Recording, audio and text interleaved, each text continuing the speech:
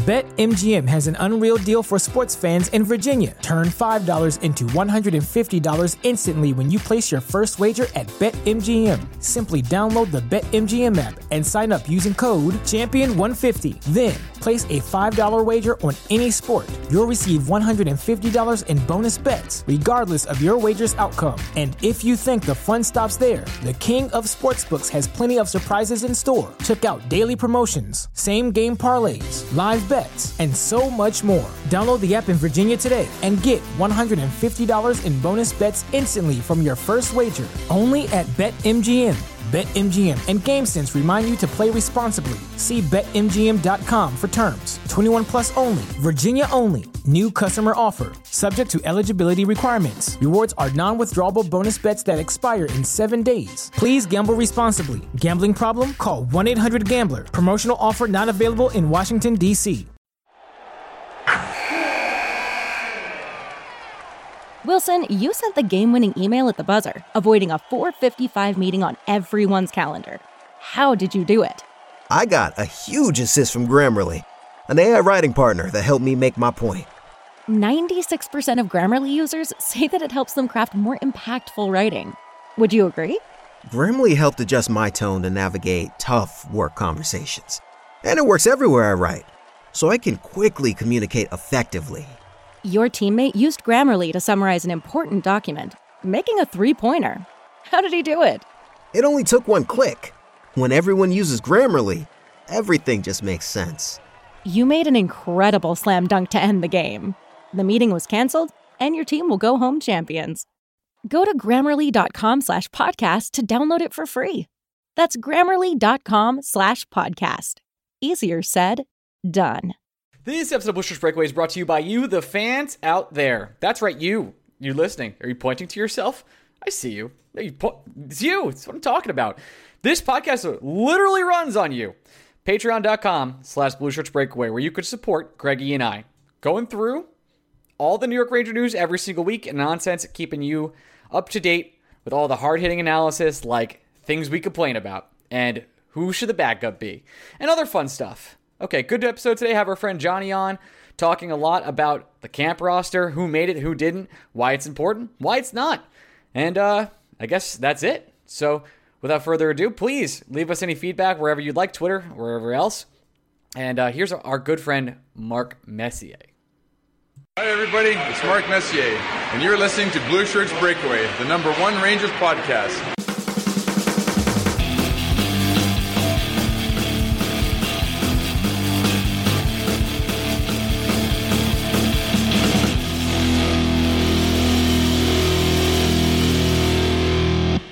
Blue Shirts Breakaway fans, welcome to another week of the Blue Shirts Breakaway. I am your host, Ryan Mead of Patreon.com/Blue Shirts Breakaway. You can support us, all that other good stuff. I'm here with my co-host, Greg Kaplan. Greg, say hello.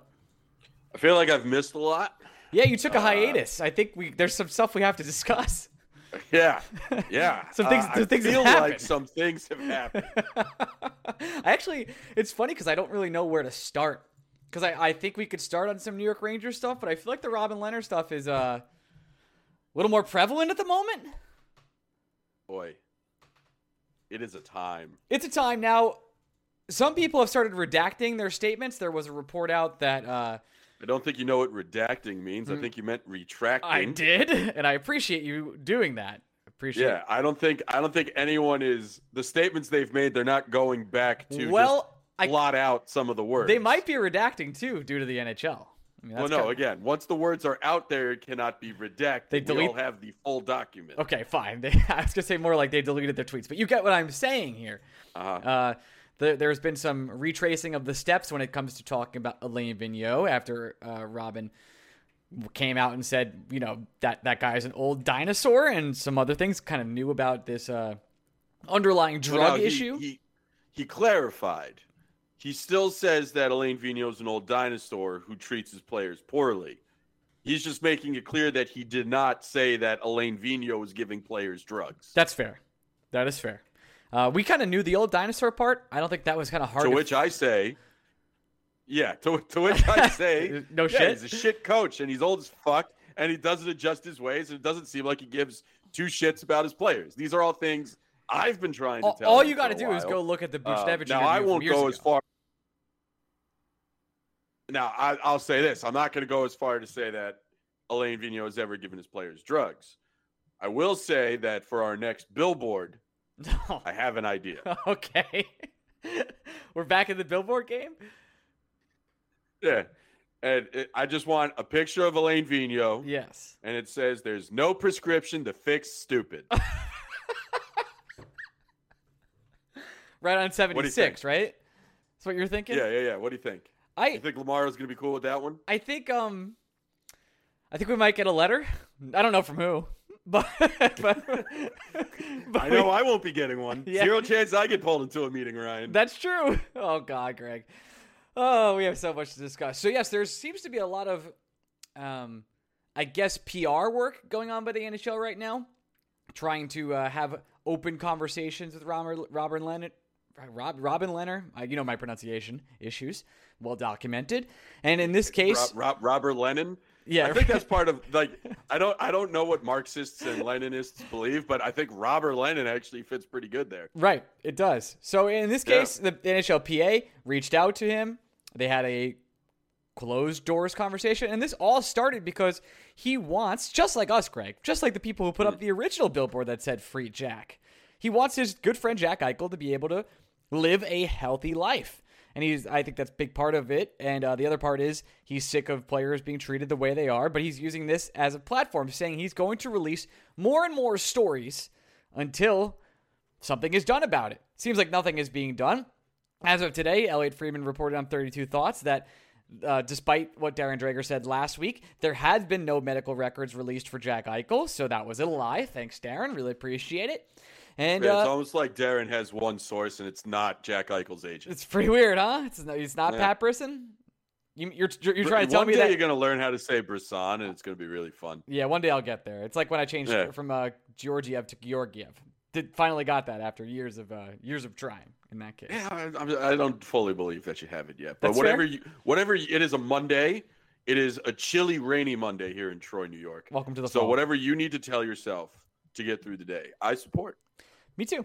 So do you think, and I guess this is the transition period for this conversation, do you think anything will come of the Robin not accusations, but just kind of trying to uncover stories within the NHL, or will this be covered up immediately?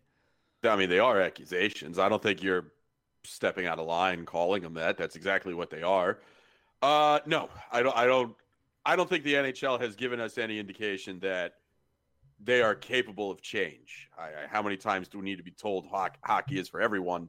And yet I'm pretty sure Stan Bowman still has a job. So I don't know if I'm like a pessimist. I don't know if I'm just not a person who, I don't think the NHL and the hierarchy in the NHL and Gary Bettman specifically has done anything to warrant the level of hope that something will happen and something will change. I think they will say that they are making an effort to investigate this. I will assume that they will tell us very fancy things and say that they're taking these allegations very seriously. And I think they are betting on us waiting or losing interest in a couple weeks and it going away. And then maybe they'll release a statement in 2 months after the season has started and we're a couple games in, and now we're angry about a player getting suspended due to a they just need Tom situation. Wilson to play before this. This will go away right away as soon as Tommy plays. The next time we hear about this is when something else is happening that we're angry about, and then they're going to release their quote-unquote findings, which will say that they're taking a look at a number of organizations, but they weren't able to uncover anything that required sweeping changes, blah, blah, blah. I don't think the NHL deserves the benefit of the doubt. And I don't think I can give them the benefit of the doubt and assume that they are going to do something about this. So, no, I don't. I don't think anything really will come of this. And whether, I don't know. To answer your question, I wish I had more faith that the NHL would take care of this. The NHL will investigate this. The NHL would seek out and fix the problem that is being brought to light, because maybe Leonard is exaggerating, maybe, but it's coming from a place where there is some truth. There is no smoke without fire, right? This isn't, I don't think Robin Leonard is making something up. I don't quite think that Robin Leonard is capable of making it up. I will say that. But no, I really don't expect anything to change in the NHL. And I also don't expect Jack Eichel to get traded. So I don't know what the fuck's going to happen next, but I'm pretty sure the status quo is just going to continue. Agreed. It's been a really funny couple weeks for the NHL insiders of the world, where it's been like, yeah, nothing's happened. We still have jobs, so we still got to come here, but there's nothing going on. Congratulations. Well, the weird thing about the Eichel situation, it's annoying for you and me because, again, the last thing you and I want to do at this point in our lives is continue talking about Jack Eichel. The New York Rangers have moved on. I want to move on. I can't move on until Jack Eichel moves on. And it's very annoying. And we say this, it's now getting to a point where we lead into every Jack Eichel conversation we have with it's getting very annoying. At the same time, if there wasn't an injury involved and this was just a star player demanding a trade and not wanting to play for the team that he's currently being employed by, I honestly wouldn't. It's not that I wouldn't have a problem with the Sabres dragging this out as long as they do. I would say it's within the Sabres' rights to just be like, fuck you, don't play. Like, we'll pay you, but fuck off. Like, if you don't want to play here, we're not in any hurry to help you continue your NHL career. Yeah, we're trying to lose anyway, so you being gone is good. Now, obviously, it benefits the Sabres to treat this star player well, because you are not doing yourself any favors when it comes to recruiting the next star. Or any free agents. Right, by saying the last two guys to sign big money deals with us, our coach scratched one of them last year, and this other one we couldn't possibly fuck over more. So it's not like the Sabres are building a lot of PR within the Players Association. At the same time, again, the injury part of this is what's really frustrating and arguably creating all this drama, because it's simply like Jack Eichel wants to do something with his body and his employer is not allowing him to do that thing with their body, which America. But it's the player disagreement part of this. Like, you look at, I didn't have a problem with what the Houston Rockets were doing with James Harden. I didn't have a problem with what the New Orleans Pelicans did way back when with Anthony Davis. I didn't have a problem with what they're doing with Ben Simmons right now, man. Can you think of a baseball example of this? Someone that wanted out and needed to be traded? Was Mike Piazza kind of like that? No, I don't think he wanted out. I just A-Rod? didn't think the Dodgers. A-Rod, yeah. I think A-Rod wanted out. A-Rod kind of forced his hand. He did. You know what's funny? I really can't remember the last time a player demanded a trade in baseball. I'm sure they all get traded so often that I guess they don't have time to demand one. If you want to move, a player who move. should have demanded a trade is Nolan Arenado, but he was going no matter what. Right. And then the Rockies did so poorly in that trade that nobody feels bad for Nolan Arenado. No. We're all just angry at our own teams that they didn't trade for Nolan Arenado. Yeah, now he's going to the playoffs. So congratulations. Yeah, and it's also like baseball players get paid really well. So like, maybe none of them care if they get traded or not. They just like cashing them checks. And there's a lot of cash to go around there, my friend. It's all guaranteed. Yeah. All of it. Well, meanwhile, this is a Billy Bean podcast. Meanwhile, Elias Pettersson just taking a discount. Congratulations. I hate the NHL so much. So stupid. Ryan, in the next 4 years, do you expect the New York Rangers to draft one player on the level of Elias Pettersson? No. One with their next four first-round picks? I do not. Because we all expect, even without Pettersson on the roster. You know how hard it is to find that kind of player? It's like impossible. But not just that, Ryan. If any of the Rangers' next 4 first-round picks are in the top 15, we will be on this podcast saying that year was a disaster, right? Mm-hmm. Yep. You and I might not think the New York Rangers are going to win a Stanley Cup this year, but we're fairly confident that if they miss the playoffs, they are probably the second team out. Yeah, they aren't going to be a bottom 10 team. No way. This is not a lottery team anymore. So the first-round picks we're talking about are probably 20 to 32 that the New York Rangers or a team like the New York Rangers would be giving up if they wanted to do the $10 million top tier offer sheet for one of these restricted free agents that we never see. Everybody gets hung up, and I've done this rant before, and I don't mean to do it again. But listen, what old is new? That's 2021. It's just sad that a player in his prime like that. I mean, I know he took the 3-year deal discount to get the hell out of Vancouver and get a max deal in 3 years, and he should. So it's a 3-year deal that takes him to his final restricted free agent year, which then he can just play on the qualifying offer and then become an unrestricted free agent. Just get the it's hell exactly out of what Barzal did as well. Yep. Get the hell out of there. All right, let's talk some New York Rangers before we get to our friend Johnny here. I think we can make this assumption. The lineups are pretty much set for opening night. I mean, they're going to be we're down to 26 people on the roster. We can go line by line, just real quick.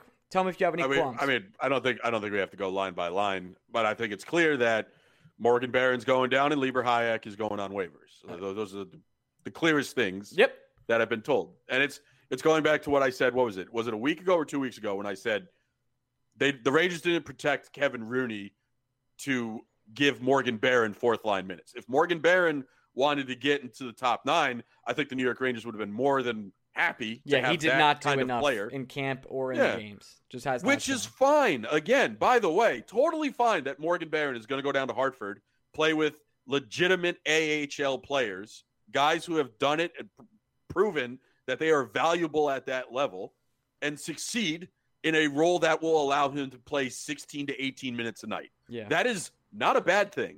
Not a bad thing for a guy in his early 20s who is entering his second full professional season. And by the way, first professional season where he will play more than 2 teams. So it's not the end of the world. Anyone freaking out or saying that, whatever. If Morgan, again, be happy if Morgan Barron is just a bottom 6 NHLer, but also be happy that the Rangers have enough depth where if someone else besides Vitaly Kravtsov is injured in their top 9, they have a dude they can call up that they have some confidence in. That is something that is very different for the New York Rangers. Well, Gauthier seemingly is getting rave reviews all of a sudden from a player that was very much he stinks to a player that now is practicing on the penalty kill, who is playing on a line. Let's be careful. Our Uncle Rick is really the only person I've ever heard that says Gauthier stinks. David Quinn didn't say it, but showed it constantly by putting him on the bench in that way. So yeah, Gauthier is going to have a chance to make the team, especially if the Kravtsov injury is worse than they've let on. He won't be making the trip with them, but they don't think it's long-term. Of course, it's hockey, so you can't say exactly what the injury is, which is still so silly to me at this point in time. So Goodrow, Hedl, and Gauthier would be your third line right now, which is to me is a little underwhelming of a third line, but that's fine. And hopefully Gauthier can make the most of these next 2 preseason games if Kravtsov doesn't get back time and healthy. But what about that line is underwhelming to you? I guess I'm worried about the generation of offense because Gauthier really can't. He can generate the offense himself, but he can't really finish. And I guess the whole point of that line would just be an identity line rather than a scoring line in this case. Do we have enough evidence to suggest that Gauthier can't finish? No, we have a small sample size of him constantly hitting the crossbar after making phenomenal moves. Didn't you just tell me that the only other person besides Carp who has been critical of Julien Gauthier was the last Rangers coach who didn't put Gauthier in positions to necessarily succeed? Right. And now had him on the fourth line, by the way, that you and I routinely said doesn't matter because they're going to play less than 8 minutes of 5v5 every night. It's important to say they're calling Brett Howden day-to-day in Vegas, and he's like what? Very much almost off the team. So day-to-day with what? Handsomeness? Yeah. Living day-to-day at the bar there, having a great time. Oh, man. Our friends over at the Sin Bin had that tweet being like, man, was really expecting to see more out of Brett Howden at this point in camp, but I just wanted to be like, buddy. In camp? Buckle up. Wait, camp? Buckle up, Chief. What do you mean? He can hardly skate. We should probably have those guys on sooner or later just to give them a place to reminisce with that as a safe space. Yes, they're going to have a venting session. You're correct in calling me out for the Gauthier mini slander, I would say. If Kravtsov isn't ready, he could still be an NHL player. I imagine he's kind of the extra. Do you think he'd be the extra forward? Otherwise, they kind of have to waive him. No, the Rangers are in a position where they can keep 23 players. So I'm expecting them to keep both Gauthier and Hunt and Tinordi. Yeah. And those will be your scratches on a nightly basis when Kravtsov is healthy. Which is why Jones is definitely getting sent down despite his play being pretty great this preseason. Yeah, it's been great. It hasn't been better than Niels Lundqvist, though, which is no. It's again, this is a good problem to have if you're the New York Rangers. Oh no, we have too many good defensemen. What a shame. And I understand that a lot of people wish Tinordi wasn't on the team.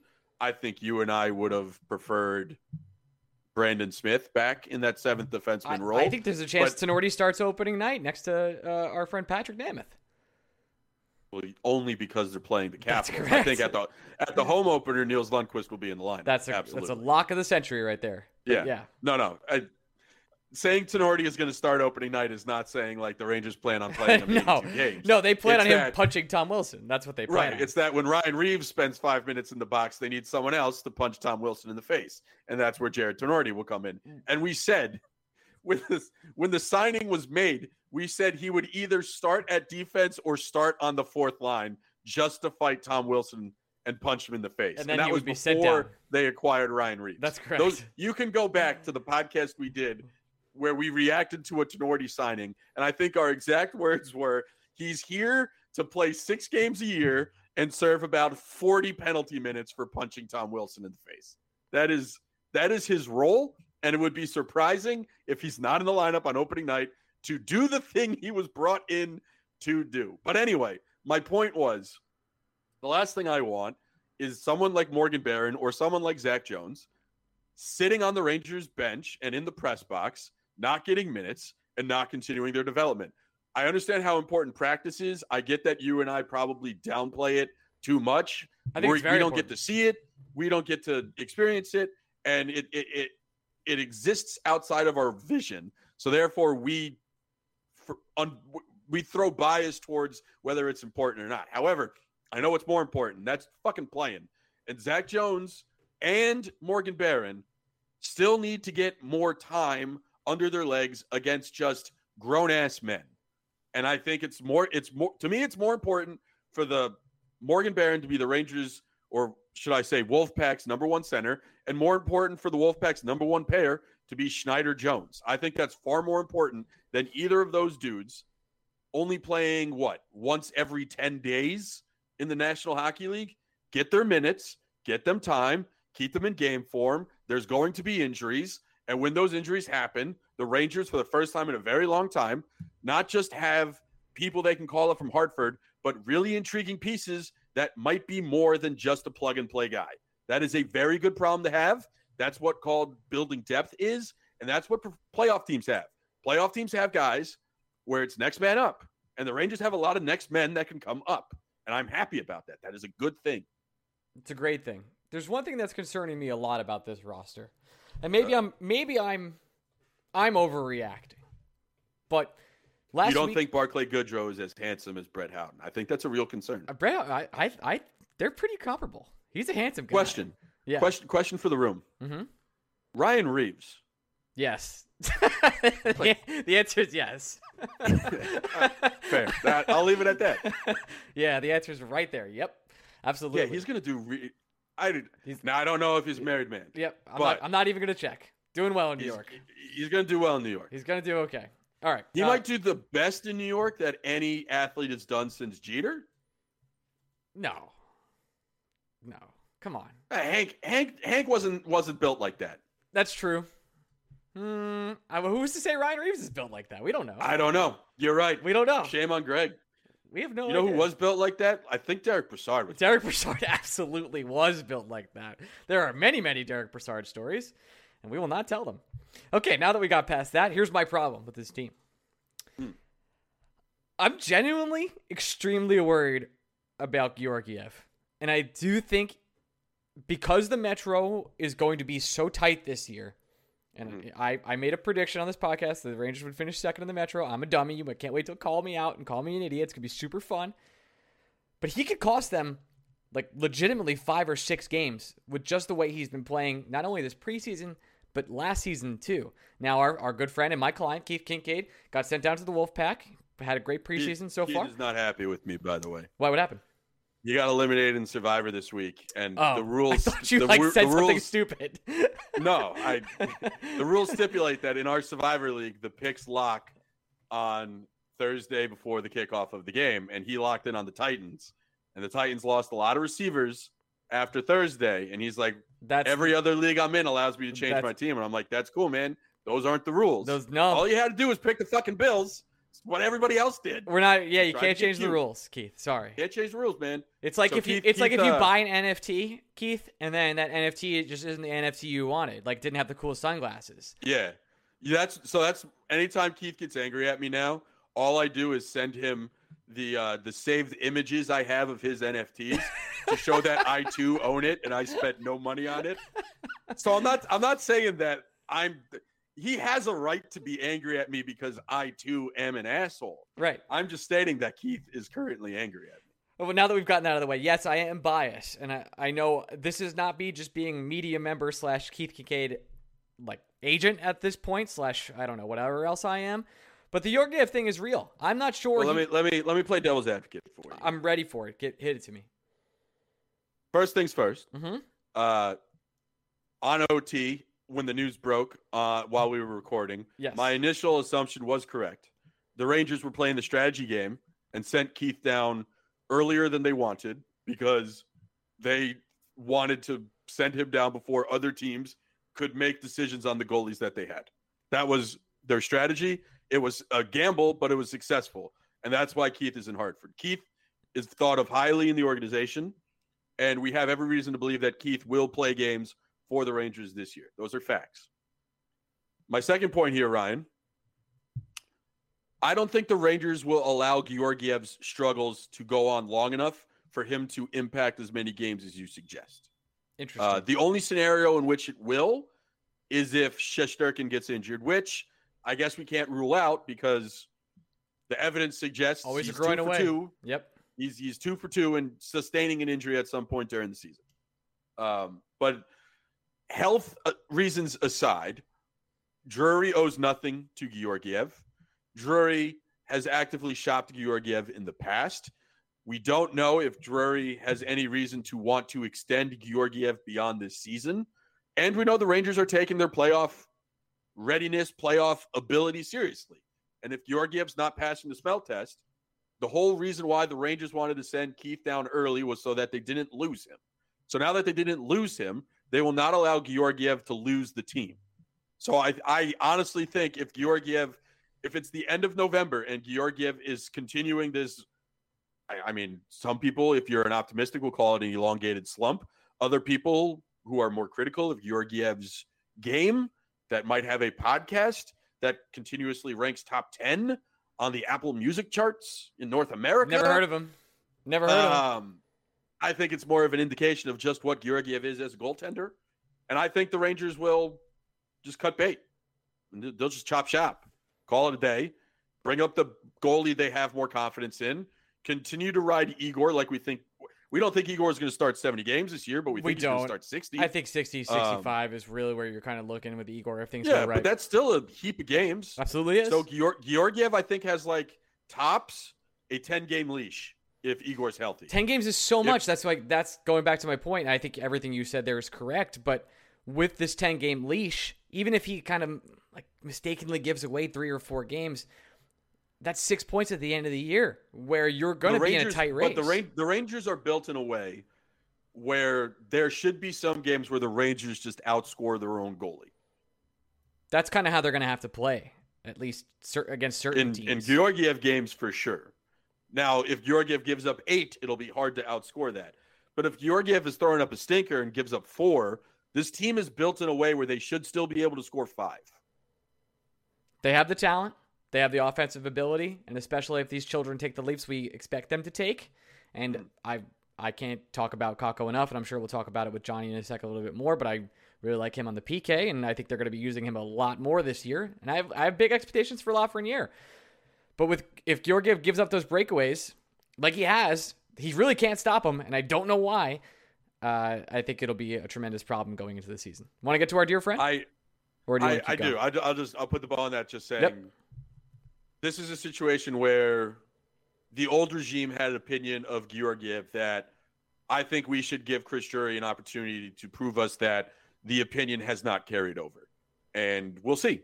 If Georgiev continues this poor play and the Rangers try to ride it out with him, then we can be critical. But for now, I will give benefit of the doubt to that Trumbull snob and say that Mr. Drury, our not boss, but a guy who will probably one day tell us we should shut the fuck up. Yeah. I did get a message once. I think I told you this. Like, someone messaged me, and they'll probably message me again. And he was like, "Hey, got Drury's email just in case you need it." I was like, I don't want. Why would Chris.Drury@msg.com? Like, I'm sure that's what it is. It's pretty close. Sorry, it's probably Christopher. It was pretty close. You're not that far off, I'll be honest. So there's no dot. My bad. Dots actually don't matter in emails. Did you know that? Well, I thought it was only for Gmail. No, actually, originally with Gmail, because my email, I'm not going to do this, has a dot in it. So it's got my name too. You just said you're not going to do this, and you're proceeding to do it. Yeah, but doesn't matter if you send the dot or not. It actually doesn't matter. It's so stupid. Cool. Here's my social security number. Does that not matter either? Yeah, 123-458. Okay, cool. All right. It's 867-5309, right? Yeah. How many times do I have to tell you this? Jesus Christmas. All right, let's get to our friend Johnny Lazarus. We'll be right back. Transition. Hey, we're back with our good friend Johnny Lazarus. He's of another podcast that also covers the Rangers. He has fun guests that we've also had on our show and better guests that we haven't. Johnny, how are you, my friend? Honestly, guys, I got to say, I think I came on this show like a year and a half ago, or maybe a year ago. It was during the pandemic. I wasn't really during the pandemic, so I wasn't an avid listener at the time, but now I listen almost every week, or at least try to get to it every week. Wow. And it's an absolute honor to be here. Now that I feel like I'm friends with you guys, I think we actually are friends. I don't feel like it, but I'm very happy to be here joining you guys to shoot the shit about the Blue Shirts. We're all just stuffed animals named Albert, John. That's really what we are. Wow. Yep. Calling out stuffed animals in the background. People that's a visual joke for an audio medium, everybody. That's where we are. All right. Let's get straight to it. Has there been anything in this preseason that has been a pleasant surprise for you? What has been like your number one storyline throughout the preseason so far for the Rangers? So I'm going to be honest. I actually haven't really watched much of it. The only game I really watched was the home game, I believe, against Boston, where Panarin and Kakko looked unreal. I did see that Lafreniere goal in Boston in overtime, which was obviously horrible on Ullmark's part. But, for me, it's not really about preseason. I don't think you can really tell until, the regular season starts. So as far as storylines, I don't really have much. Until I see like the power play unit actually play together in a real game, I won't really have any judgments. That's just me. I'm not really an expert. But for me, yeah, I think Kakko looks amazing. Obviously, I'm going to say that because Ryan loves him so much. I do. Panarin looked really great off the bat, and someone I'm really excited to watch, as you guys know, as always, is Fox. Like a lot of people think he was a fluke last year. I mean, he was ranked like 8th overall out of defensemen on NHL 22. So for him, I think he has a lot to prove that it's not really a fluke and that he's just a very, very, very good hockey player, and I think he is, and I know he is. So I'm really excited for him to kind of have that. Strong season to back that up from last year. Well, we here think he's a star, and that will have new meaning in a couple days. But let me change the question slightly then for you, Johnny. Since Gallant has said he plans on playing his opening night lineup essentially with or without Kravtsov in these last 2 preseason games, how much stock are you going to put into the results of the last 2 preseason games before October 13th? Not much. He can say whatever he wants, and that doesn't mean I think he's going to stand by that decision. Kravtsov's obviously a young, up-and-coming superstar in the league. I think he played really great in the time he had last year. So he might not make opening night, but maybe that's just a tactic to fire him up a little bit more once he gets in the lineup. Oh, no, he's just hurt. That's the only reason he's not playing. Oh, is he hurt? See, I don't even know. I haven't really been paying attention. And you host just to clear this up, you host a weekly Ranger podcast?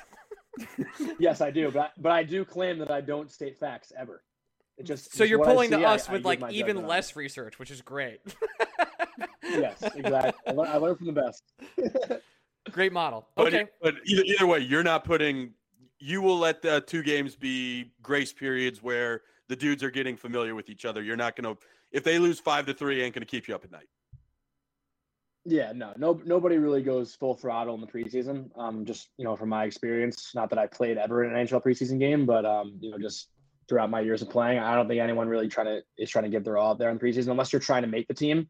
The young guys, like Kravtsov or like a Zach Jones, those guys are the ones to watch that are really trying to make the team. But as far as the guys who are every night lineup guys that are just out there to kind of feel the puck a little bit and get their feet wet, I wouldn't look too much into them. So now that we've talked about your playing career, you have played a lot of college level hockey, I'm assuming is what we're calling it. What's the official title of the level you've played at? I like to say Division I when I try to brag about myself, but now you can say men's league. Okay, so when you were a Division I player, how many drugs did people try and hand you? How many drugs did people try to hand me? Yeah, like stuff that maybe other players are talking about right now. The NHL, like CBD or like weed and cocaine. No. Well, I mean, yes, but I was sort of more talking about the Robin Lehner. Johnny, let me step in for my host here. Before you say anything else, do not criminalize yourself on Blue Shirts Breakaway. I don't need that. I have enough anxiety and stress in my life now because of this podcast. I don't need somebody else having the same thing. So I will let me rephrase Ryan's question again. How much stock should we put into what Robin Lehner is saying in regards to stuff that happens in the locker room that is below code? Mm-hmm. You love talking about the stocks thing, Greg, don't you? Well, listen, I am a man who is worried about financials on a daily basis. Fair enough. That's what you get for betting on the Mets all year. Well, yeah, listen, that was great. Hey, you're a Met fan now. Welcome. It's miserable. You had an option, Johnny. You chose not to take the better option. I don't know. It's more fun though with baseball to root for the team that's like the underdog. I feel like like who wants to cheer for the Yankees? Like I wouldn't want to cheer who's comparable in the NHL to the Yankees. I guess right now there probably isn't one, honestly. Maybe Tampa. Who would really want to root for Tampa? Nobody. Well, the difference between Tampa and the Yankees is Tampa's won, so we can't really say that. I guess they're probably like the Canadians. Does anybody really want to root for the Canadians? Yep, that's a better take. Way better take. Yeah, I mean, unless you're from Montreal, I don't think anyone really wants to root for Montreal. That probably is not a really strong opinion, but I'm just going to go with that. So what was the original question? I kind of forgot. I was also going to comment on how good of a diversion this was from the original comment. We'll stay away from it. No big deal. Let's just move on. No, I was just Robin Lehner. What is that? You are someone who's played the game at a high level. Do the comments like that concern you? Have you seen something similar? Is there reason for how this is a serious issue, but are we taking it serious enough? It's so hard to really judge because I'm not in that locker room, so I don't really know what goes on behind the scenes. Like for me, I have a positive outlook that I think any organization wants the best for their players. I can't imagine, Buffalo wants Jack Eichel to not be healthy. It's only going to ruin his stock. So for me, I don't really understand what the thought process is or what they're actually doing behind the scenes, because for a team that's trying to get rid of a player, wouldn't you want him to be at his healthiest so you can get more for him? They're only just ruining their own chances. And as far as what Robin Lehner's been doing, I've only seen a little bit of it. I haven't followed the entire thread, but from what I saw, sure, the NHL is going to talk to him and have an interview just because it's great PR probably, but I don't think they're going to really dive deep into it and actually, find a solution to this problem. Since you haven't been following said preseason, I'm sure you're aware of the state of the teams and kind of the state of the Metro. Other than the Islanders, who I think are, and maybe you could disagree with me, I think are the favorites to take the Metro this year, who are the other teams that really the Ranger fans have to worry about going into the season? Do you think the Capitals will take a step back? Do you think the Penguins will take a step back? Are you worried about the Carolina Hurricanes? Who's your watch out, this team could really run away with the Metro and we're not kind of thinking about it squad, if you have one? I mean, for me, it's definitely Carolina. I think we're always kind of thinking about Pittsburgh and Washington. I don't think their window's closed yet, especially Washington. They're so strong up front. I mean, anytime you have Alex Ovechkin on your power play and John Carlson running it, that's a dangerous team. I don't care what you say. Even TJ Oshie in that high slot position that he plays is super dangerous there. And Backstrom, their whole team is just they're so good and they could easily make a playoff run again. I think their biggest question mark is goaltending. Pittsburgh, as far as they go, I think their window is definitely closer to shutting. Obviously, Malkin and Crosby are out at the start of the year too, which is huge, and their goaltending is a huge question mark. And as far as their back end, aside from like Chris Letang and John Marino, I don't even know a single person on their blue line. So they don't really worry me. But Carolina, man, like just the way they're structured and the way they're coached by Rod Brindamore, and honestly, a guy like Freddie Anderson, who now has a fresh start, I guess, for lack of a better term, I think they could be a really dangerous team. And Freddie Anderson's a really good goalie, and I think he could come in and like be a huge surprise this season in the NHL. Johnny, you and I participate in the dark arts of gambling, probably a little bit too much for both of our likings. Give me your 2 sneaky NHL bets this year that you would put the most cabbage behind. I mean, like I thought it was sneaky at first, but now everyone's kind of on it. But the Florida Panthers were like, I said it kind of since the last postseason that they were going to be really good this year, and now I feel like everyone's saying that, so I don't want to go with that answer because I mean it's kind of basic now for everyone to say Florida.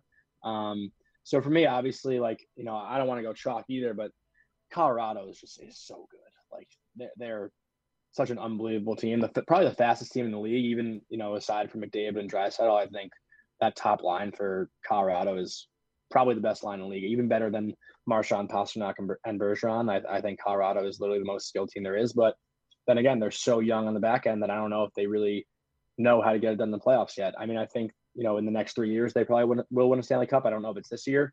But for me, I've been saying for the last 2 years, I think it's Vegas. Like Vegas is literally so stacked. They have that home ice advantage. They're probably the best team on home ice in the NHL the last 2 or 3 years. And they've been to the Western Conference Final the last 2 years. So, I'm a huge believer in you got to lose before you win, and you got to learn from losing and learn from your mistakes. So for me, the team to watch until they win the Stanley Cup, the team to watch for me will be Vegas. I've been saying it's Vegas this year for the last 2 years, and Tampa's won it both years. But again, I think this year it's Vegas this year. Let me run a sneaky one by you. This isn't a team I want to do a season-long bet on because it's going to look drastically different in March than it does currently tonight. Can I guess? Yes. Are you going to say Winnipeg? I'm not going to say Winnipeg. I think Winnipeg might just be bad the entire season. Okay. They need a lot of old players to stay healthy and productive, and that's never a good bet to make. Now, the team I like on a night-to-night basis early in the season, I actually am very high on what the Coyotes can do early. I think we all saw them become the give us your dead bodies for future draft picks team, but some of the guys they brought in are better than we remember, and some of the guys they got rid of were so bad that I think they'll just get better for not having them. Now, they don't have Garland anymore. That's going to hurt. Their goalies, they're not exactly trying in net. That's going to hurt. But I think they're going to be feisty for 3 months, and then I think all the players that are being feisty are going to get traded for more futures, and then I think they're going to be bad. So I don't want to say anyone should bet the over on their points for the year because, again, I think when we get to April, that's going to be an AHL team. But early in the season, I think the Coyotes on a nightly basis are going to be like 3-1 underdogs against teams they shouldn't be that big of an underdog against, and I think there's some money to make there. I think that's a strong take. I can get behind that. I definitely won't be betting on them past November or December. That's for sure. I actually don't even know. I don't think I've ever bet on the Coyotes, to be honest. I've never trusted them. That's an interesting point, though. I feel like for me, I'm trying to think of like who that team early on will be. Maybe Seattle, dude. I think Seattle off the bat could be a team to bet on. Like, really? Because I do right not. And we saw what Vegas did. I think they're not going to be very good offensively, but Grubauer being a Vezina finalist last year and a very good goalie, and their defense is solid. I mean, led by Mark Giordano. Maybe unders. Unders might be the better bet for Seattle games. I love unders. They're not going to score a lot. I do not like the unders for Seattle games. I think they're one of the worst teams in the league, and they're clearly trying to get one of the first overall picks. And I love to eat that take. No, they're definitely not a good team. Definitely not a good team. I'm saying as far as the money line value would go, I don't think they're going to let up so many goals, but they definitely won't score. They're going to win games like 2-3-1 at most. Absolutely.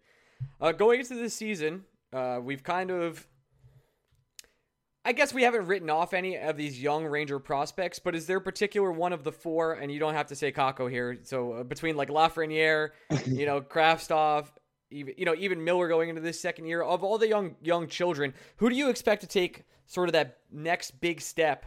Is it just clearly Lafreniere, or can you see Kraftstov kind of working his way into an undeniable NHL player, because he's the player I'm actually the lowest on, and I think is maybe the weakest link on the Rangers currently. I actually think it's Keandre Miller. Oof. He's the guy to watch for me. I think he's so good and he's so effective and he's so big. He's just like a bigger Mark Stahl. I mean, maybe a little more offensive than Mark Stahl was, but he definitely has that same presence back there that Mark Stahl had. That big, long reach, very strong kind of defenseman. Mm-hmm. I think he actually is a better skater than Mark Stahl was. Mark Stahl was really slow, but actually, maybe not backwards slow, but going forwards, Mark Stahl was not the fastest guy by any means. Keandre Miller, I don't expect to put up a lot of points, but he's going to be kind of one of those guys that you just notice makes those like good little plays out there. Nothing too flashy, but always kind of makes the right decision. And we know last year he had a horrible NHL debut, but he only grew so much confidence from that, I think, as the season went on. And this year, with it being a full 82-game season and fans being back, I think he'll really take a lot of positive steps. Your general viewpoint of Gerard Gallant, where do you stand today? Is it vastly different from where you stood the day the hiring was announced? Is it more of the same? Are you super optimistic? Are you more has the last Met year worn on you so hard that you just are numb to any managerial decisions and you just want to see what happens first? I mean, like we talked about on our show, when you guys came on my show, when the hiring was, I think really the week before the hiring was made, we kind of knew it would be Gallant anyway. And he just seemed like the best fit for the job right now. I don't know if he was the best fit for the job in general, but just where the timing is, he's obviously the most qualified guy that was available. I'm curious to see what he does, because I don't know if the Rangers necessarily need like a culture change. I think they've had winning seasons the last 3 years, I think, right? I don't know if I'm correct on that, but I think the last 3 seasons they've had more wins than losses. You guys might know more than me. I mean, the season at least stopped, I think so. I think they did the thing where they had more regulation wins than regulation losses, but when you factor in the loser points, I think they were technically under 500. Okay, fair enough. But yeah, I don't know if they need like a change of culture. I think just being an original 6 team, that culture has always been there. So for me, like I don't have any opinion on Gallant right now that I didn't have 4 months ago or however long ago the hire was made. That first 5-game window is when I'll really be able to get my opinion. Like I actually remember, I think Alain Vigneault's like first season as the head coach, the year they went to the Stanley Cup final, the first 5 games, I was tweeting like, fire Vigneault. I think they won like 1 out of their first 5, and look how wrong I turned out to be. So you were right. There's no question that I might not do that again. I think in the long run you got there. Yeah, you waited that take out, and it really got there. Congrats. Yeah, thank you. I have very good takes, as we all know. But yeah, I mean, I don't think anyone would be fair to judge him yet. I think you got to wait for the first 5-10 games and see if he shakes things up. If guys aren't performing right away, you look at a guy like Mika Zibanejad last year, who got off to a horrible start. I think he scored like 2 goals in the first 20-25 games, then all of a sudden turned it around. So that's not really on the coaching, but if Mika starts off slow or Panarin starts off slow, kind of see if he makes those adjustments and see what he does and how he adjusts the team.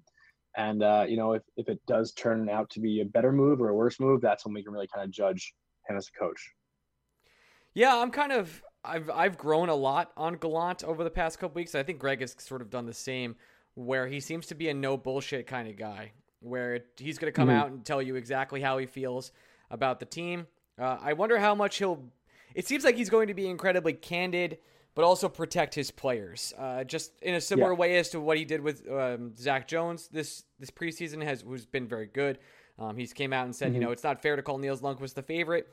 When it was entirely fair to call Nils Lundkvist the favorite, he's pretty much has to be solidified into the lineup at this point, but he knows that Zach Jones has earned his place, and if it wasn't just for Nils Lundkvist being there or being, existing and being the kind of player he is, Zach Jones would absolutely make this team. Maybe if they didn't sign Patrick Nemeth, Zach Jones would be on the bottom pair, but they don't want to put 2 children down there to get abused on the third line in the NHL.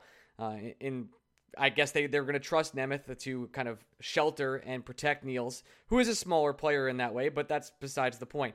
I've come around on Gallant, and I expect to kind of stay there, and I think the love you'll have for him will grow exponentially within 3 weeks.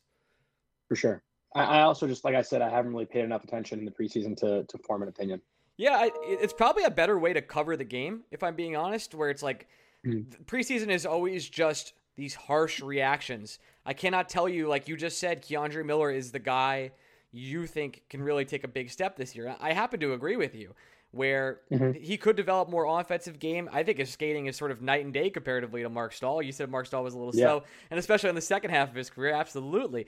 The guy gets up and down the ice in like 4 strides. It is something to behold. But he had a rough preseason game, one game, and people were like, do you think Jones should make it over K'Andre? I was like, K'Andre led the Rangers in time on ice pretty much for 5v5 last year, and you want to start Zach Jones? The guy's a monster. He's the size is there. He's already done it for a year. He did it without fans. He did it against this, and I think this is something we're going to have to bring up, Greg, over and over again for some of these kids, especially Lafreniere.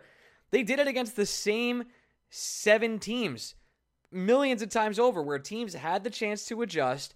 They had the chance to scout you out, and K'Andre fell off in the second half because teams were able to be like, okay, what does he like to do? And now he can make that adjustment back. So I know Zach Jones will probably start down in the AHL, which is totally fine. We have plenty of depth, and he'll get a lot of playing time there. But K'Andre is the real deal, and I think Gallant is going to just protect all of his guys, top to bottom, and especially I don't see a way that Niels isn't on the team at this point. It's a whole rigmarole. So I guess that leads me to, I don't exactly have a question in this way, but on opening night, I'll pivot this way. How many fights can we expect? And do you expect there to be a lot of bad blood to be on the ice, or good blood, whichever? I don't know. I really don't know, because, you know, on one hand, there's so much talk and so much narrative about the Rangers, like, trying to get stronger and get grit and toughness in their lineup. And sure, the players, you know, that came here are going to want to show that. They bring that to the Rangers fans. Like, the easiest way to win over fans is to drop your gloves and try to beat the shit out of somebody, right? Like, that's what anyone would want to do when they come to a new team. That's the easiest way for people to love you. So, you know, you can definitely expect Ryan Reeves to go after Tom Wilson, but I don't even know if – I could be wrong here, but I'm pretty sure Tom Wilson's never fought Reeves. I think he declines him, like, every time in the past, no? I don't know off the top of my head. Off the top of my head, I don't know. I will say this. It would always be weird if Vegas ever rolled out their 4th line to go up against Tom Wilson's line at 5v5. Like that, Tom Wilson's routinely on the 1st or 2nd line in Washington. Under what circumstance do you want your 4th line going up against them? So I don't know the number off the top of my head, but I'm with you. Like, logic would indicate that those two guys are not on the ice at the same time. Yeah, I'm pretty sure they haven't fought in past. And for Tom Wilson, there's no reason for him to fight on his home ice. There is no reason for him to drop the gloves at Ryan Reeves. Like, there's nothing to gain. He's not going to beat the fuck out of I can curse, right? Yes. Okay. Yeah, he's not going to beat the fuck out of Ryan Reeves. Like, there's literally nothing for him to gain from dropping the gloves on his home ice. That, you know, that's in my mind. Like, if Ryan Reeves pummels Tom Wilson in Washington, the Rangers get all the momentum. Like, there's nothing to gain for Tom Wilson doing that. So I don't think. What's up? Oh, sorry. They fought in 2014 on November 15th. Okay, so there you go. Yeah, so that's a long time ago. And I think, you know, I'm sure they've been on the ice at least at some point together in the last 6-7 years where they could have fought. So I think Tom Wilson, you know, that might be the one guy that Tom Wilson won't fight in the NHL. So I don't know. I mean, I would like to see it happen. You know, a guy that we might see fight too is a guy like Ryan Strome. Like, he's been, you know, he stepped up when he has had to in the past. So it'd be interesting to see him. Maybe he'll fight TJ Oshie, who's a guy who sometimes drops him. So that could be a fight that we might see. It's probably a pretty even matchup. But no, I don't think it's going to be so focused on, you know, the Rangers' toughness. I think the Rangers might save that for the home opener, honestly, because, like I said, they want to win over the home crowd, the new guys especially. So yeah, I think people might have a little of the wrong expectation of what to think going into that Washington game. But then again, it wouldn't surprise me if I'm completely wrong and there's like 10 fights in the game. Johnny, the most important question, and it's embarrassing that we've gotten about 30 minutes into this, we haven't asked you yet. Luis Rojas, your thoughts? Wow. Dude, I'm a fake Mets fan. I have no idea. Oh, come on. Jesus. Well, give me. Come on. This is now a safe spot for fake news. Give me the fake news take on Luis Rojas. You're putting my man on the spot. But I literally don't know. Like, I watch the Mets games. I don't like follow it so closely. Like, I just know, like, I don't even think I can name the whole lineup. Like, I just try to root for the guys that I like. I'm actually a big fan of Brandon Nimmo. I think he's really. I just love how he sprints to thirst every time he gets walking. It's so cool. I love it. I think it's awesome. God. But yeah, no, All right, I am by I'll- no means an actual diehard Mets fan. That I'll keep working you over. You're stuck on this bandwagon now. So you're gonna by Yeah. November 15th, you're gonna have a tattoo that says "Billy Bean or Die." There you And go. that's all I really need. That's all I need from you. Perfect. All right, Johnny. Perfect. Why don't you plug what you do, and we'll go let you get out of here. I appreciate that, guys. Believe in Rangers. I'm going to have these two on the show hopefully Whee! after opening night. Because what we just talked about, I would love to break down that opening night with you guys. Are you guys going to be at the home opener? We'll be at the home opener, and the night before we're doing a. Better question. Are you going to be at the bar with us the night before for the Capitals game? I Sounds like an excuse. I don't know if I can commit. Mm, I don't know if I sounds can like an commit. excuse. There we Well, go. I work from home on Wednesdays in Long Island, so I don't know if I'm going to come in for that. But maybe I will because I'm actually going to the game Thursday night, the home opener. So if I don't make it Wednesday, I'll definitely get a beer with you guys Thursday in the Garden. Sounds but then good. again, I would love to make it Wednesday. All right, if I we'll can. see it. We'll see. Well, Which appreciate probably you coming on, buddy. And people can follow Johnny on Twitter, and you can follow him on Believe in Rangers. Johnny, thanks so much for joining us, buddy. Yeah, love you guys. You guys are awesome. Thanks. Bye. Hey, we're back. I want to thank Johnny for coming on and not paying attention to the preseason. Appreciate that about him. And not telling me that he didn't pay attention to the preseason when I booked him as a guest. So there you go. I take 1 week off. Yeah, I know. And I give you one job. I know. You know what's funny story? Before I disappeared, I had forgotten that I had talked to the Twins, Evolving Hockey, Oh, really? about coming on the show. And I got a DM from them yesterday being like, "Hey man, sorry it's late notice, but we're not going to be able to come on the show this week." I was like, And I responded with, "Hey man, that's cool. Forgot we talked about it." totally fine. Because you would have shown up Monday. I would have been like, "Oh, hey guys, what's up? What's the occasion?" Yeah, what's going on? Why are both good Twins? news? They're coming on. What's today? The 4th. We've said the 18th tentatively. Cool, because we got Shannon next week for the That's season right. preview. Cool. That's right. All right, we're actually going to stop talking about the Rangers right now. I mean, Lafreniere had that great goal. There's going to be some other fun stuff, and we're going to do a little bit of baseball stuff because postseason's here, What? and the Mets. Why did something happen? Yeah, I mean the Rays. We almost had full chaos. You know, we didn't get I it. was rooting so hard for full Me chaos. too. I was so upset. I mean, taking the Rays always beat the Yankees, and to not beat them in the ninth there was really rough. So I almost felt like they were giving it to them. We had a possibility of there being 3 game 163s and one game 164. I know. That's so sick. We were that far away either. We really weren't. And then the Red Sox came roaring back, and then that was just it. Whatever. So the Rays go to the postseason. I'm super excited. They're probably going to lose to the Dodgers in the World Series. I'll be heartbroken. Meanwhile, the Mets. I don't know if the Dodgers are going to make the World Series. You don't think so? You think the Cardinals get them? I don't think the Cardinals get them. I don't know what to expect if it's Dodgers Giants. I just expect the have Dodgers been to take the Giants. I can't sit here and say the Giants are going to definitely lose, buddy. Like the Giants have been the weirdest fucking baseball team in baseball history that I'm now at a point where I'm done writing them off. It's a new decade, so I'm all about odd year magic. And this is just going to be the Giants thing in 2023, 2025, 2027, 2029. I don't Like, know. this is I don't just gonna be understand the new how decade they're thing. doing it. It's like Anthony It doesn't make any sense. Logan the Webb. team's not that good. It's not that good.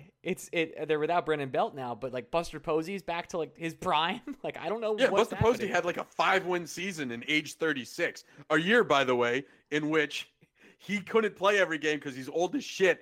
And he's so old, the Giants have his replacement ready to go, and they just can't play Joey Bart. Ridiculous. Yeah, I the Cardinals could easily take out the Dodgers. I understand that. I just think the Dodgers have too much talent. Because, well, this Wainwright shit doesn't make sense either. 39 years What- old, just dealing. What in the fuck is going Just on dealing. in baseball? Crazy, man. All right, so the playoffs will be fun. I wish. I think I want the Yankees to win because I prefer the Rays just own the Yanks, always have for the last couple years, and I'm not that scared of them. Whereas I guess I'm not scared of the Red Sox either, so I'm not sure it really matters. 12 As a neutral, Yeah. I'd be more scared of the Red Sox. Outside of the Yankees are going to have to the best case scenario here to get the Yankees for the Rays is they're going to have to use Cole in the wild card game. Yep. So you're definitely only getting Cole once in the ALDS. What other starting pitcher do you have to worry about? And Chapman is a mess right now. Yeah. You really only have to worry about pitching to Judge and and Stanton. And after that, it's kind of like there's no. But even then, I'm not even that worried about Stanton. Stanton's a monster. Stanton is baseball's Chris Kreider, where when he's on fire, he's going to hit a home run every time he's up, and when he's not on fire, he's going to go 0 for 36. That's so. Fact. Where are we in this hot streak for him? Are we starting still to cool on the way down. up, or is he coming down? We're starting to cool down right now, so let's hope it stays that way. So now that the offseason has come for the Mets, they have gotten rid of their manager Luis Rojas, who got a little bit of a David Quinn treatment, I would say. No, maybe a little more unfair. I'm unsure. Yes and no. With Rojas, it's so unfairly complicated.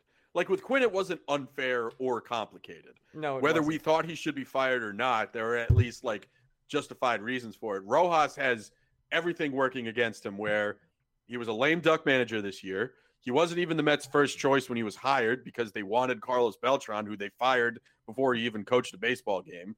The Mets have made it clear that they need to clean everybody out of the front office. And if you're going to do that and hire a new baseball ops president, you would want him to pick everybody, which includes a new GM, a new manager, a new everything. So whether I personally thought Rojas did a bad job, spoiler alert, I did not.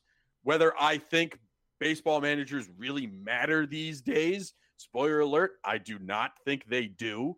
Like the frustrating thing for me, and it's actually two frustrations I have. The frustration for me is that baseball fans still blame the managers for everything when it's very clear that these managers are now just being asked to follow a script.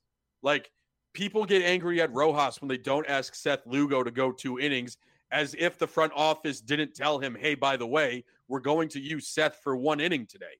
Or people get angry at Rojas for bringing in a certain reliever at a certain time, as if the front office doesn't come down and say, oh, by the way, we want to use Loop in the 6th, Lugo in the 7th, May in the 8th, and Diaz in the 9th. And if someone has to throw 25 pitches, we're going to squeeze Familia in there too. Like, everything in baseball is so scripted now, which to one point, it makes sense because everybody's trying to play the numbers. But to another point, it's frustrating because I don't know what to be angry at with whom anymore. Like, I can't really sit here and think of one thing that Rojas definitely did that, in my opinion, deserved to get him fired. The players seem to love him. And everybody who says, like, well, he's responsible for all the hitters. Like, the reason the Mets didn't make the playoffs this year, Ryan, as you know, is there are only 4 teams in the National League who scored less runs than the Mets this year. I think it's 4. It might only be 3. I can only name 3 for sure, and they're the Marlins, the Brewers, the Marlins, the Diamondbacks, and the Pirates. Those are the only 3 teams for sure that scored less runs than the Mets. None of them won 70 games, let alone 77, which is what the Mets did. If the Mets hit just 5% more, they're probably at least in the 80s, which means they would have been in contention once again for the NL East. And the other reason why the Mets sucked in the second half is because the front office didn't want to make any trades. Steve Cohen said, you're going to make fucking 1 at least. And they did a fucking a show me trade for Baez, which worked brilliantly, but they didn't do enough. Luis Rojas could not have changed the course of this Mets season. There's nothing he could have done to change the course of this Mets season. But Agreed. Even with that said, even if they made the playoffs, I think it's fair if you're going to hire Billy Beane, which they should, allow Billy Beane to just do whatever the fuck he wants. And if that means he doesn't want Luis Rojas, that means he doesn't want Luis Rojas. They did say they would keep Rojas on, which is nice if he wanted to stay. Well, they would on. like to. Rojas, it's up to him if he wants to stay. Yeah, I wouldn't want to stay if I was him, and I understand. Why wouldn't he want to move on to another opportunity? Well, that's the thing. I think he's going to get another shot. I don't know where it's going to be, but I'm pretty like this isn't going to be his only managerial stop. No, he's pretty highly regarded. Felipe Alou's kid, and he's still a highly decorated minor league manager. He's going to get another job. Absolutely. So yeah, let's see if Beane comes in and changes things for you. And then going forward, I think your core is just DeGrom. You're hoping Syndergaard can be anywhere near what he used to be. And so I had a checklist of 4 items that I considered the most important items for the Mets this offseason that I texted to a friend. Number 1 is Billy Beane. That's just my number 1. There's no number 2 doesn't matter as much as number 1. Large gap. Yeah. Beane, I have all the faith. Everybody who says, well, Billy Beane's cheap, you're a lazy baseball fan if you think Billy Beane's cheap. Billy Beane is not cheap. The Oakland A's are cheap. Now, Billy Beane's if you want to blame Billy Beane to being anything, it's being too loyal. But the only reason the A's don't spend is not because Billy Beane doesn't want to spend. It's because the A's owner doesn't want to spend and refuses to spend. So much so that he pissed off Billy Beane when he wasn't allowed to qualify offer Marcus Semien, who then, by the way, had, in terms of F-WAR, the most valuable year in the American League this year for any non-Ohtani hitter. Like, the only reason Billy Beane might even come to the Mets is Marcus Semien related, and the only reason Marcus Semien related exists is because the A's out-cheaped Billy Beane. So if you're a Met fan out there saying that Billy Beane's cheap, shut the fuck up, you're know nothing. And I know some of you listen to this podcast. I apologize. I love you. But also you know nothing. Second on the list for me, re-sign Baez. There's no analytic. Can I just say this real quick? And I got to call you out. No. I've always loved Javi Baez. No, you have no evidence to suggest fucking differently. Way. The 180 you've done on Baez is fucking ridiculous. It's crazy. Now, listen, I know Javi's super fun to watch. I follow him very closely, as you know. Big fan of his in my Dynasty League. But, dude, the 180 you've done and to want to sign him is hilarious. I love it. I will. Well, you didn't allow me to put the analytic out there that I was going to use. Okay. It's called BF War. Mm-hmm. Best friend war. BF War. Okay. I can't prove it, but Baez and Lindor being best friends makes them both better, and I think that's important. That's chemistry in the locker room. Really important. Yeah, I think Baez's presence makes Lindor better, and I think Lindor's presence makes Baez better. So to me, that means your first base, your second baseman, and your shortstop are all locked up. Now your problem is the rest of your lineup. Well, my third point is actually that keystone position, the corner position you left out there, third base. Yes. I may have mentioned that the Mets have hired Billy Beane in my fantasy. Yes. We're trading for Matt Chapman. That's interesting. He's entering the expensive years of arbitration. I may have just mentioned to you that the Oakland A's are cheap, and they are. Matt Chapman is probably the best offensive third baseman not named Nolan Arenado. He is a true outcome guy, but he's also a guy that has posted 2 6+ WAR years already in his career. And while he didn't have a great year this year, I think he only hit 210, still put up over 3 wins. He is that good at third base. And if there's anybody who knows what it would take to trade for Matt Chapman, it's Billy Beane. And I think having an infield defensively, even with Pete at first base, of Baez, Lindor, and Chapman, it's the best infield the Mets will have since 1999. That's not even close. That's not even close. And again, like 1999, that infield won't even have a Ray Ordonez offensively. You're talking about 3 guys who should be putting up WRC pluses well above 125. Oh yeah, I mean Pete's legit. That guy can hit. He can rake. Yeah, he's the only one that really good for a while. Chapman in a good year is a 30 home run, 250 hitter with an on-base percentage around 380, 390. That's good. Yeah. And again, all-world defensively at third base. Yep, and then your outfield is where you're really got to worry because I'm not really sure what you do there. That's the thing, though. Look at what the Braves did at the deadline, right? They just acquired so many not bad pieces that they're just a team now where nobody is necessarily playing every day, but whoever is playing is good enough, right? They traded for Eddie Rosario. They traded for Adam Duvall. They traded for Jock Peterson. Yeah, all those guys are good enough. Yeah, they traded for floor guys that raise your floor. And I think I'm going to miss Conforto. Him crying during his final game at Citi Field was heartbreaking. It made me question a lot of things that I had felt. But I still believe every dollar that should have gone to Conforto last offseason is now going to Javi Baez, and that's more than fine by me. Because, again, I've always loved Javi Baez, and I'm happy he's here. Yeah. But I don't think you can live with – I think the aberration season for Dom Smith is going to prove to be 2020, not 2021. I'm a little tired of Jeff McNeil's shit. If that guy throws one more temper tantrum because he grounded out, here's an idea. Stop fucking grounding out if it pisses you off that much. J.D. Davis doesn't have a defensive position. I don't know what they do in the corners, but my fourth one that I haven't mentioned yet is re-sign Stroman. You can't let him walk. That dude is built for New York. The Mets desperately need personality like that in their locker room. I don't think Stroman fits this bill, but if I were to have a fifth pillar here, Ryan, I think this is as old man take as I could get, but I don't know who the player is, and maybe you can enlighten me. The Mets need to find a piece of shit. Like, I think every clubhouse. The Ranger. You need the grit and toughness. That's what I'm saying. But like, I want him to be good, and I want him to be someone that could play every day. And I have no idea who this player is. But like the Mets, I need someone who gets up to the podium. God bless Pete Alonso. And when the Mets were losing fucking 15 in a row, and he's like, I think we're gonna make the playoffs. I need someone who goes up there, and maybe it's the manager. Maybe it's the manager. I need like someone to say, you know what, we fucking suck. I need us to not suck. How does that sound?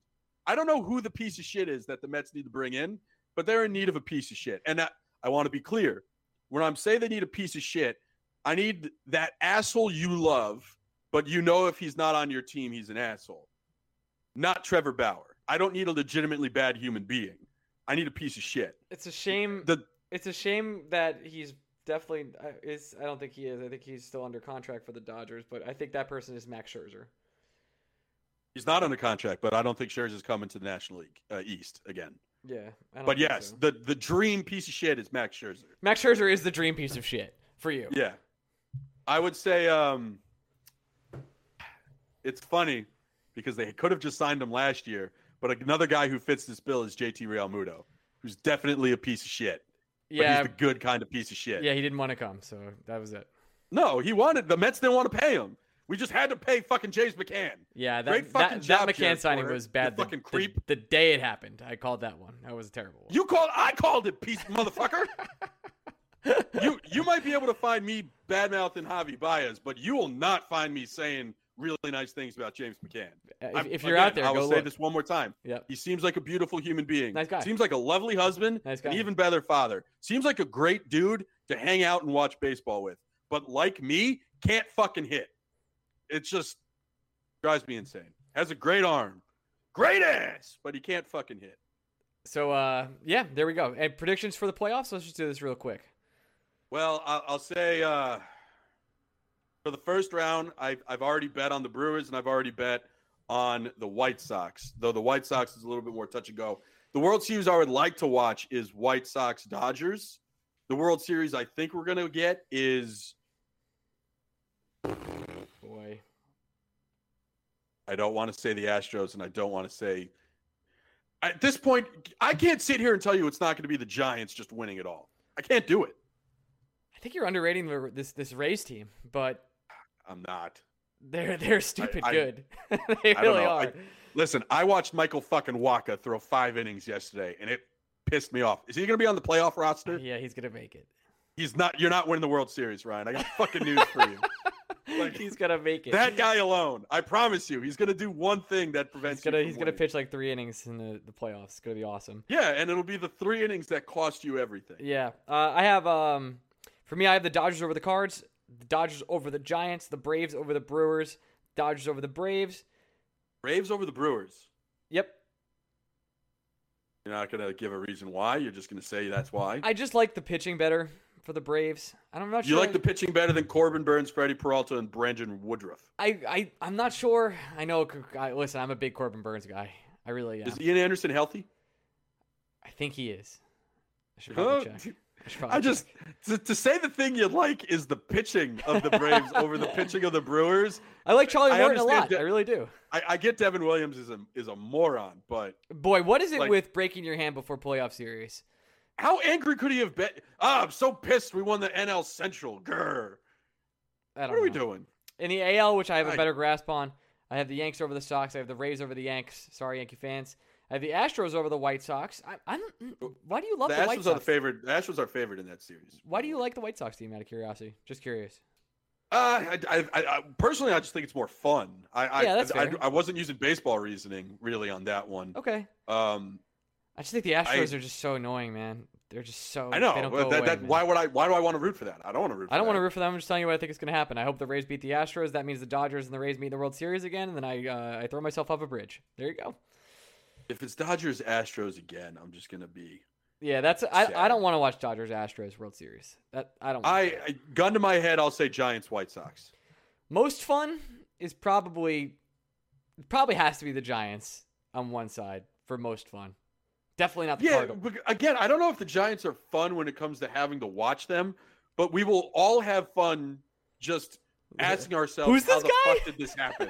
No, not even who's this guy. Just like literally with every time they score a run, someone just being like, what the fuck is happening? I know. This is a team that won 107 games this year when their over-under was like 74. Dodgers have so much fun talent, though. Ugh, annoying. So annoying. Yeah, I did. Speaking of which, remember how last week I came on this podcast and said there might not be a bet in my life more heartbreaking than the under in Wisconsin Notre Dame? Yes, you beat Oakland A's came really close, man. Oh, okay, that's true. They really did. Their over under total when the season started was 86.5, which I bet. All they had to do in their final 6 games was go 2-4. They entered Sunday 1-4 on the week. They entered the 9th inning down 6-3. They tied it in the 9th inning just to lose it in the bottom of the 9th to the Astros. That's incredible. And they finished with 86 wins, and I had 86.5. That's boy. Vegas is so good at their job. God bless them. I don't know how well, for that they get that one like dead on balls accurate. The Brewers number was 82.5. I won that 6 weeks ago. Yep. Yeah, some of them in hindsight, some of them were obvious one way you should bet. The only one I really regret was not betting the Nationals under. Their line was like 84.5. Yeah. And while I didn't think they were going to win 68 games, I thought they weren't going to be a 500 team. I do wonder when Juan Soto asks out. I'll put it that way. Oh, I'll put it that way. Billy Beane. I do. Oh, that's a player you want to spend money on, my friend. Spend money on. I will. Any prospect and first round pick you want, the Nationals can have. Oh, Juan Soto is a generational hitter, so I think he'll ask out. We'll see. All right, we're done this week. Yeah, that's good. The Mets, they suck. Yeah, what else is new? Go Rays. All right. Sorry, Yankee fans. And, go White Sox, I guess. Yeah, we'll be back next week. We'll do OT later this week. And reminder, we're going to be at Gym Mill next Wednesday. I'll make a flyer early next week, something like that. Put it out. All right, we love you guys. See you then. Bye. Hey, I just want to thank our NHL Insiders Club, the offer sheet club that supports this podcast and makes it happen every single week. I expect things to be picking up in the next couple weeks. As you know, we have hockey next week. I can't believe it. On October 13th, you can join us at the Gym Mill in New York City if you're in the area. We'll be getting some drinks and watching some fighting on TV, I'm assuming. Washington versus New York, so you know how this happens. But without further ado, Adam Cassidy, Adam Cohen, Adam Cheech, Alex Gardner-Alexander, Amber Cohensberger, Ben Waters, Ben Weber, Biggs Malone, Brian Doyle, Broadway Blue Shirt Bleeder, Chris Finelli, CJ Stellwagen, Dennis Dazen, David Narradin, David Siegel, Dennis Deitz, Eric Stagg, George Obrinsky, Give Gardner a Cup, Jacob Berkowitz, JD, Jimmy Mack, John Hardesty. Welcome, John Hardesty.